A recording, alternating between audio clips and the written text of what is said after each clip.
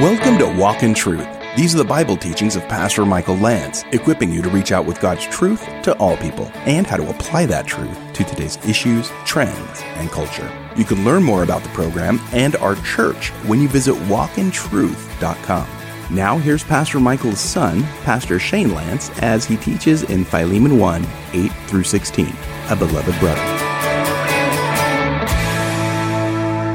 I was just doing some personal reading one night several weeks ago, and I decided to read through Philemon. I've read through it before in college, but it's been years, and as I opened this book, I was just taken back by the beauty of this passage, and it is not taught on very often, so it's a privilege. I really feel honored to be able to get to go through this text with you guys, and so thank you for giving me the opportunity. And I just really think this is such a rich, what has been called by many biblical scholars a gospel in miniature. And we're going to really see the meat of the letter and what Paul is working towards in an ask to Philemon in our text tonight.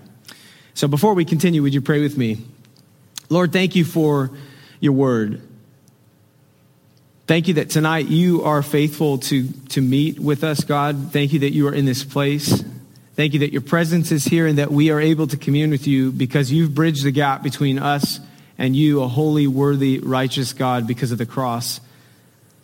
And tonight, as we have an opportunity to know you more, to grow in the knowledge of Jesus Christ, I pray that your Holy Spirit would convict where conviction is needed. It would encourage, Lord, where encouragement is needed. And Lord, for anything that might apply to us tonight, any areas where we need to repent, where we need to make things right, God, may you speak those things to us so clearly, and may we leave this place better because we've spent time in your presence. And so we ask for your holy word to do what only it can do, and we thank you for your faithfulness to answer these prayers. In Jesus' name, amen. Would you stand with me as we read together? And I think for the sake of those who maybe weren't here last week, let's just read it in its entirety again. And I think that'll be just as beneficial. And it's only 25 verses, so you won't be standing too long. This is Paul writing to Philemon. He says, Paul, a prisoner of Christ Jesus, and Timothy, our brother. To Philemon, our beloved fellow worker, and Epipha, our sister, and Archippus, our fellow soldier, and to the church in your house. Grace to you and peace from God our Father and the Lord Jesus Christ. I thank my God always when I remember you in my prayers, and that's to Philemon, because I hear of your love and the faith that you have toward the Lord Jesus and for all the saints. And I pray that the sharing of your faith may become effective for the full knowledge of every good thing that is in us for the sake of Christ. For I have derived much joy and comfort from your love, my brother, because the hearts of the saints have been refreshed through you. That was our key verse last week, refreshing the saints. Verse 8, accordingly, and now we get into tonight's text. And this is where things will get interesting for Philemon, who's reading this letter from Paul. You could say, therefore, or accordingly, or with this in mind, though I am bold enough in Christ to command you to do what is required, yet for love's sake, I prefer to appeal to you. I, Paul, an old man now, a prisoner also for Christ Jesus, I appeal to you for my child, Onesimus, whose father I have become in my imprisonment. Formerly he was useless to you, but now he is indeed useful to you and to me. I am sending him back to you, sending my very heart. And I would have been glad to keep him with me in order that he might serve me on your behalf during my imprisonment for the gospel. But I prefer to do nothing without your consent in order that your goodness might not be by compulsion, but of your own accord. For this perhaps is why he was parted from you for a while, that you might have him back forever. No longer as a bondservant, but more than a bondservant, as a beloved brother, especially to me, but how much more to you, both in the flesh and in the Lord. Verse 17. So if you consider me your partner, receive him as you would receive me. If he has wronged you at all, or owes you anything, charge that to my account. I, Paul, write this with my own hand. I will repay it. To say nothing of your owing me even your own self. Yes, brother, I want some benefit from you in the Lord. Refresh my heart in Christ. Confident of your obedience, I write this to you, knowing that you will do even more than I say. At the same time, prepare a guest room for me, for I'm hoping that through your prayers I will be graciously given to you. Epaphras, my fellow prisoner in Christ Jesus, sends greetings to you also, and so do Mark, Aristarchus, Demas, and Luke, my fellow workers. The grace of the Lord Jesus Christ be with your spirit. You can have a seat.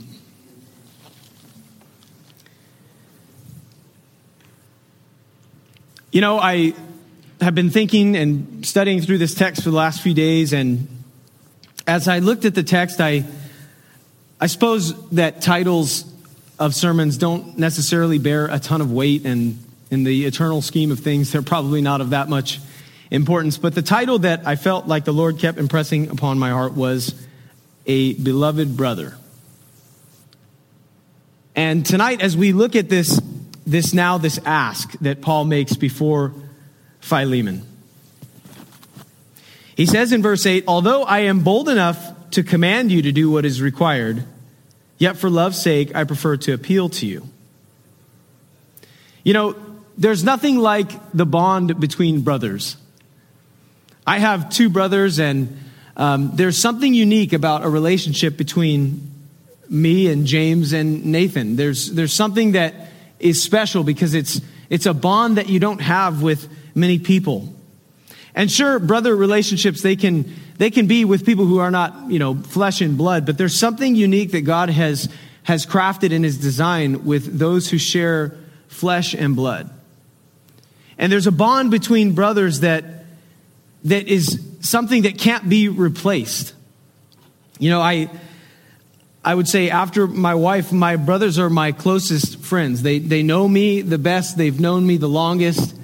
And they've seen my greatest accomplishments and my highest moments and my greatest feats and the good things about me. And yet they also have seen my lowest lows and the worst things about my sinful humanity and my worst moments when I've said things that I wish I could go back and not have said.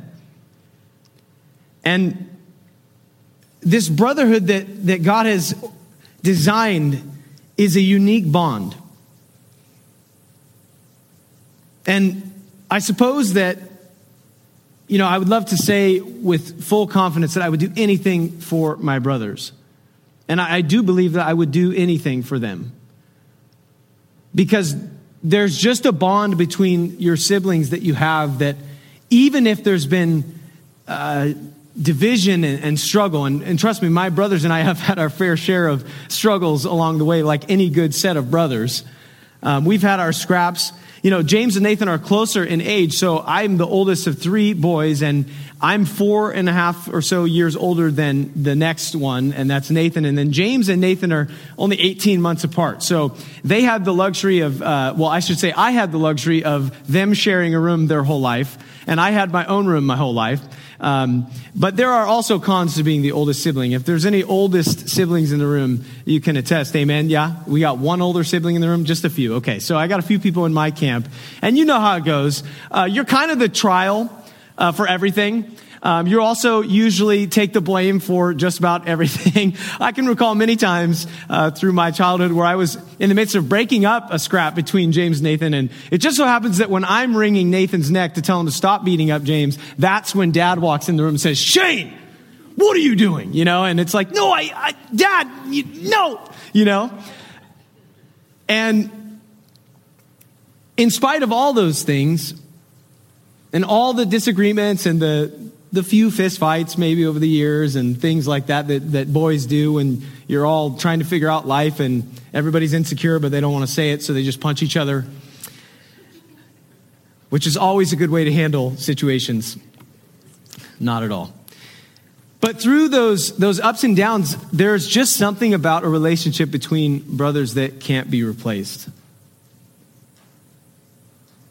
And it's been said that brothers may not always be eye to eye, but they will always be heart to heart. And tonight we look at a picture of brotherhood. And we look at a call from the Apostle Paul to a righteous, godly man who's leading a church and is active in his faith. And he's making a bold ask before Philemon. And the challenge in our text tonight is that we can apply the same ask to us right now in 2022, thousands of years later. You and I can look at this text and say, am I loving people the way that Christ has called me to love? Because the common denominator and the thing that binds an ex-Pharisee and a man of religiosity who was judgmental and hated Christians and now has been changed for the gospel. He was Saul and now he's Paul. And then you have a Gentile slave and you have a wealthy Roman. The thing that unites all of them is Jesus Christ. That's the common bond that they share. And when we come into this place tonight, we all represent different styles of life, different backgrounds, different mistakes, but none of it matters because it all checks at the door because the common denominator, the bond that you and I ought to have is Jesus. And so the differences that we bring to the table become irrelevant because the scripture makes it clear that you and I have been reconciled to each other. You see, this is the problem with modern thinking and critical race theory that questions that reconciliation. Friend, critical race theory is irrelevant, and here's why. The Bible teaches very clearly that you and I have already been reconciled to each other. It's not about politics. It's not about our opinions. I look at the text of Scripture in its proper context, in the author's intent, and I see that you and I, despite our backgrounds, our different ethnicities, races, opinions, the thing that reconciles you and I to each other is Jesus. And so we don't need new ways of thinking. We need to get back to the simple gospel. And tonight, as we look at this text, it would be easy for us to look at Philemon and just expect him to do the right thing. But I challenge you tonight as we look at the text that you put yourself in Philemon's shoes. You'll hear more from Pastor Michael's son, Pastor Shane Lance, in a moment. Walk in Truth has more content for you to listen to with our mini-sodes A Step Closer, where Pastor Michael Lance and others on the Walk in Truth team discuss topics and questions about life from a Christian perspective. You'll also get a chance to get to know the team. The next topic to dive into was requested by a listener: anxiety. What is it, and how do you work through it? And it catches you off guard when people do occasionally. You say, hey, how are you doing? And all of a sudden the cashier at your local grocery store starts telling you how their day is actually going. And it almost catches us off guard because we are so busy, and I think busyness is a huge contributor to anxiety. But I think that's a key thing, is that Jesus takes his anxiety first and foremost to his Heavenly Father. So if we can kind of combine two ideas of what you shared, Pastor Shane. One is that Jesus took it to the Father in prayer. And that's a key. And that's Philippians 4, 6, and 7. Be anxious for nothing, but in everything by prayer and supplication with thanksgiving, let your requests be made known to God. And the peace of God, which surpasses all understanding, will guard our hearts and minds. So that's a wonderful remedy. To listen to the Walk in Truth mini-sodes A Step Closer, follow Walk in Truth on your favorite podcast app like Spotify, iHeartRadio, Apple Podcast, and more. Again, follow Walk in Truth on your favorite podcast app. We'd love to see who's listening, so please connect with us on Facebook, Twitter, or Instagram. Just do a search for Walk in Truth Show. Now, back to Pastor Michael's son, Pastor Shane Lance, on Walk in Truth. That you put yourself in Philemon's shoes. Onesimus has wronged you. He stole from you. We don't know exactly what he did, but we know he probably stole something, but there was some sort of falling out between this household slave, Onesimus, to his master, Philemon. And Paul is now saying, I need you to take him back. Not because you're obligated to or because out of compulsion, but because it is what you should do as a Christian. It's a bold ask. And, I think that there's a strong lesson from the Apostle Paul in tact. I heard Alistair Begg teaching on this passage, and I did make the mistake of making the font in my notes much too small for my eyes. So give me a moment so I can make it bigger, so I can actually read my notes. But I heard Alistair Begg talking on this idea. And he said, I think that the Apostle Paul really gives us a lesson in tact. And maybe some of us need a lesson in tact tonight and how we approach conversations and different engagements in life. Alistair Begg says this, commenting on this section, Paul gives us a master class on tact.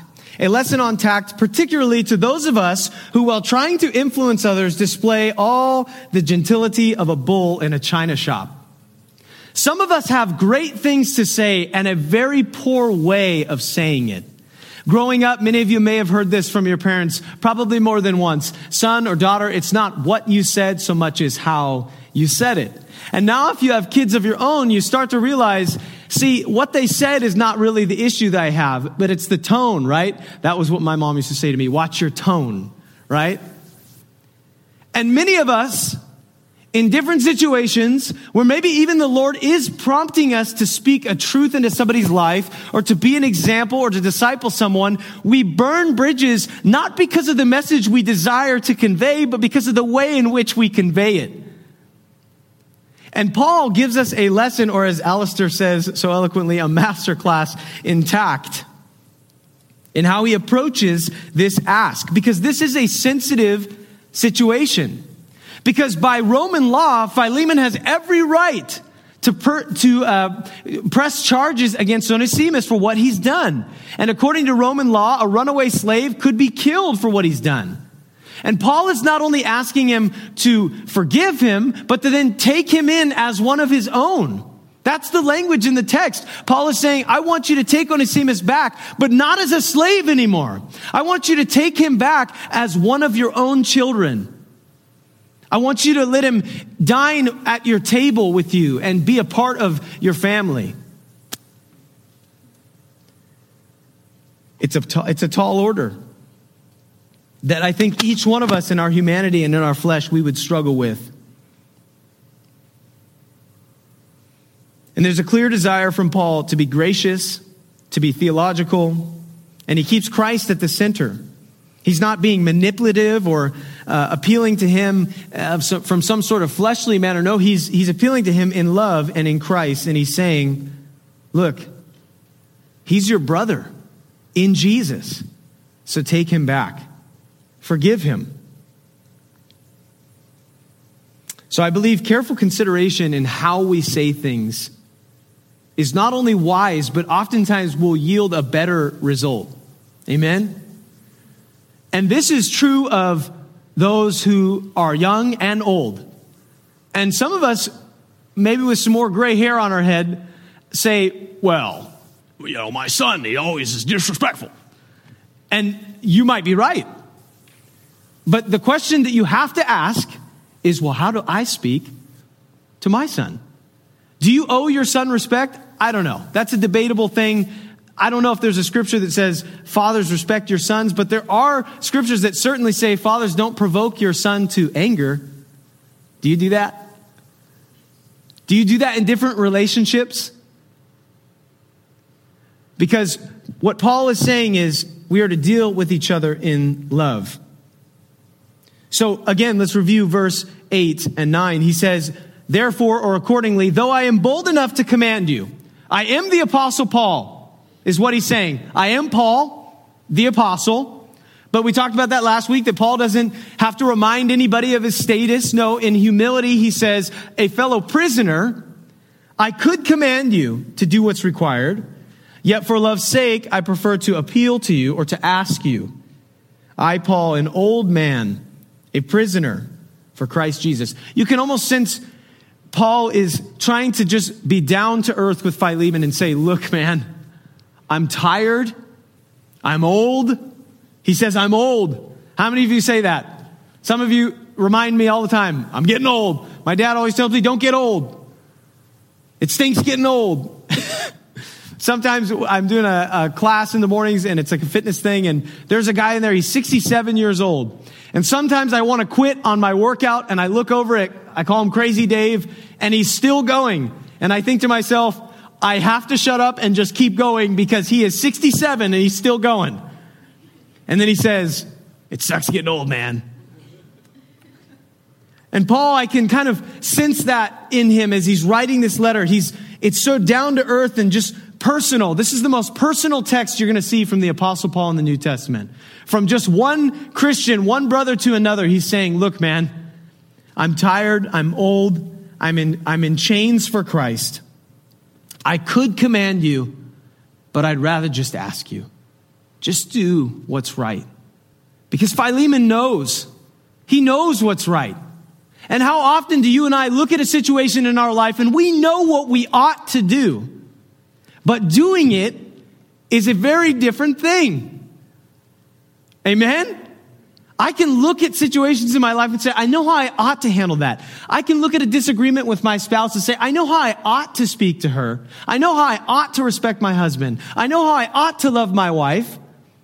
But doing it is a different thing. I know I ought to take better care of my body and eat better, but doing it is a different thing. Because at midnight when you're hungry, the healthy places are closed.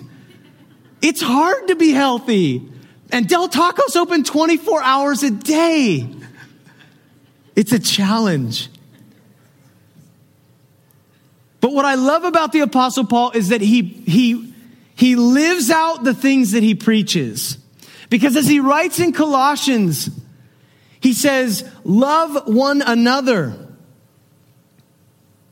Look, he could have just ignored Onesimus when he showed up and asked Paul for help.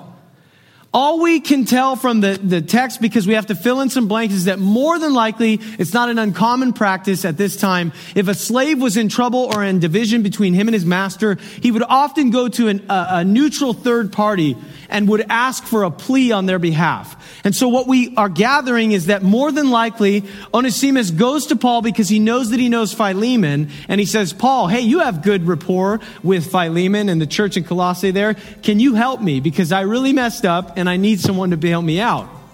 Paul could have easily said, I don't have time for this. I'm an old man. I'm tired. I'm on house arrest right now. I don't have time for this. But instead, what we see in the text is that it could have been years that Paul has been pouring in to Onesimus and discipling him in the ways of Christ. He takes a young man under his wing who needs refuge, who needs help, and who needs discipleship. And he does what he preaches. You've been listening to A Beloved Brother, Part 1 on Walk in Truth. That's Pastor Michael's son, Pastor Shane Lance, as he teaches in Philemon 1, 8 through 16. Now here's Pastor Michael with a final word. Well, the message is called A Beloved Brother here in Philemon 1, 8 through 16, Part 1. But maybe you're a woman and you have sisters, and you might be asking, okay, I hear about a beloved brother and all of that, but what about me? I'm a woman. Maybe you have some sisters. Maybe there's some need for restoration. I'm going to pitch it to the preacher who's preaching Philemon. That's Pastor Shane. What would you say to the ladies out there? Yeah, well, I think the first thing we have to remember, we got to look at the historical context of what this book, Philemon, is. And what it is it's a letter. Paul is writing a letter, and it's the most personal letter I believe we really see in the New Testament. He's writing really to not even a church so much. He's just writing to one individual, and that is Philemon. And Paul is writing on behalf. He's making a plea. He's interceding for a man named Onesimus. And there is some division that's gone on. We don't know what happened, but Onesimus is a runaway slave. Now, when you hear slave, maybe if you're an American and you're listening to this, you might associate slavery with some of the tragedies that have taken place in our own country, but this type of slavery is actually different. In this historical time, a slave could have been somebody who's just a hired hand, a worker. But here's what we basically know. We don't have a ton of details in the letter, but we know this, that Onesimus did something wrong. He may have stolen something, but it's all conjecture. We don't exactly know what happened, but there's some sort of falling out. And we even know that maybe the church and some of the people in Colossae have heard there's some gossip, maybe even about what's taken place. And Philemon has an opportunity to exemplify Christ and how he handles this situation with Onesimus. And that is the key. That is the principle that can be applied for us, because this letter is from one person to another regarding a specific situation. But we can take the principles, and whether you be male or female, it doesn't matter. The principles here are gospel principles, because it is the idea of forgiveness and reconciliation, which is what the whole Bible is about. It's about us being reconciled to a God that we were divided from because of our sin. And in a beautiful picture that's painted through this letter and this occurrence that happens, Paul charges Philemon to have Onesimus come back. He says, I'm going to send Onesimus back to you, and you're not going to receive him back as a worker anymore, no, but as a brother. And that is the key application. And so whatever situation you might be walking through, if you are struggling to forgive, I would first say this: don't forget the forgiveness that has been poured out on you if you are a believer in Jesus Christ, because a great debt was paid on your behalf by Jesus shedding his blood on the cross. And so we are called to be a people who forgive. And join us tomorrow for part 2 of Pastor Michael's son, Pastor Shane Lance, as he teaches in Philemon 1, 8 through 16, called A Beloved Brother. I'm Mike Massaro. Thanks for listening to Walk in Truth. Our goal is to equip you to reach out with God's truth to all people.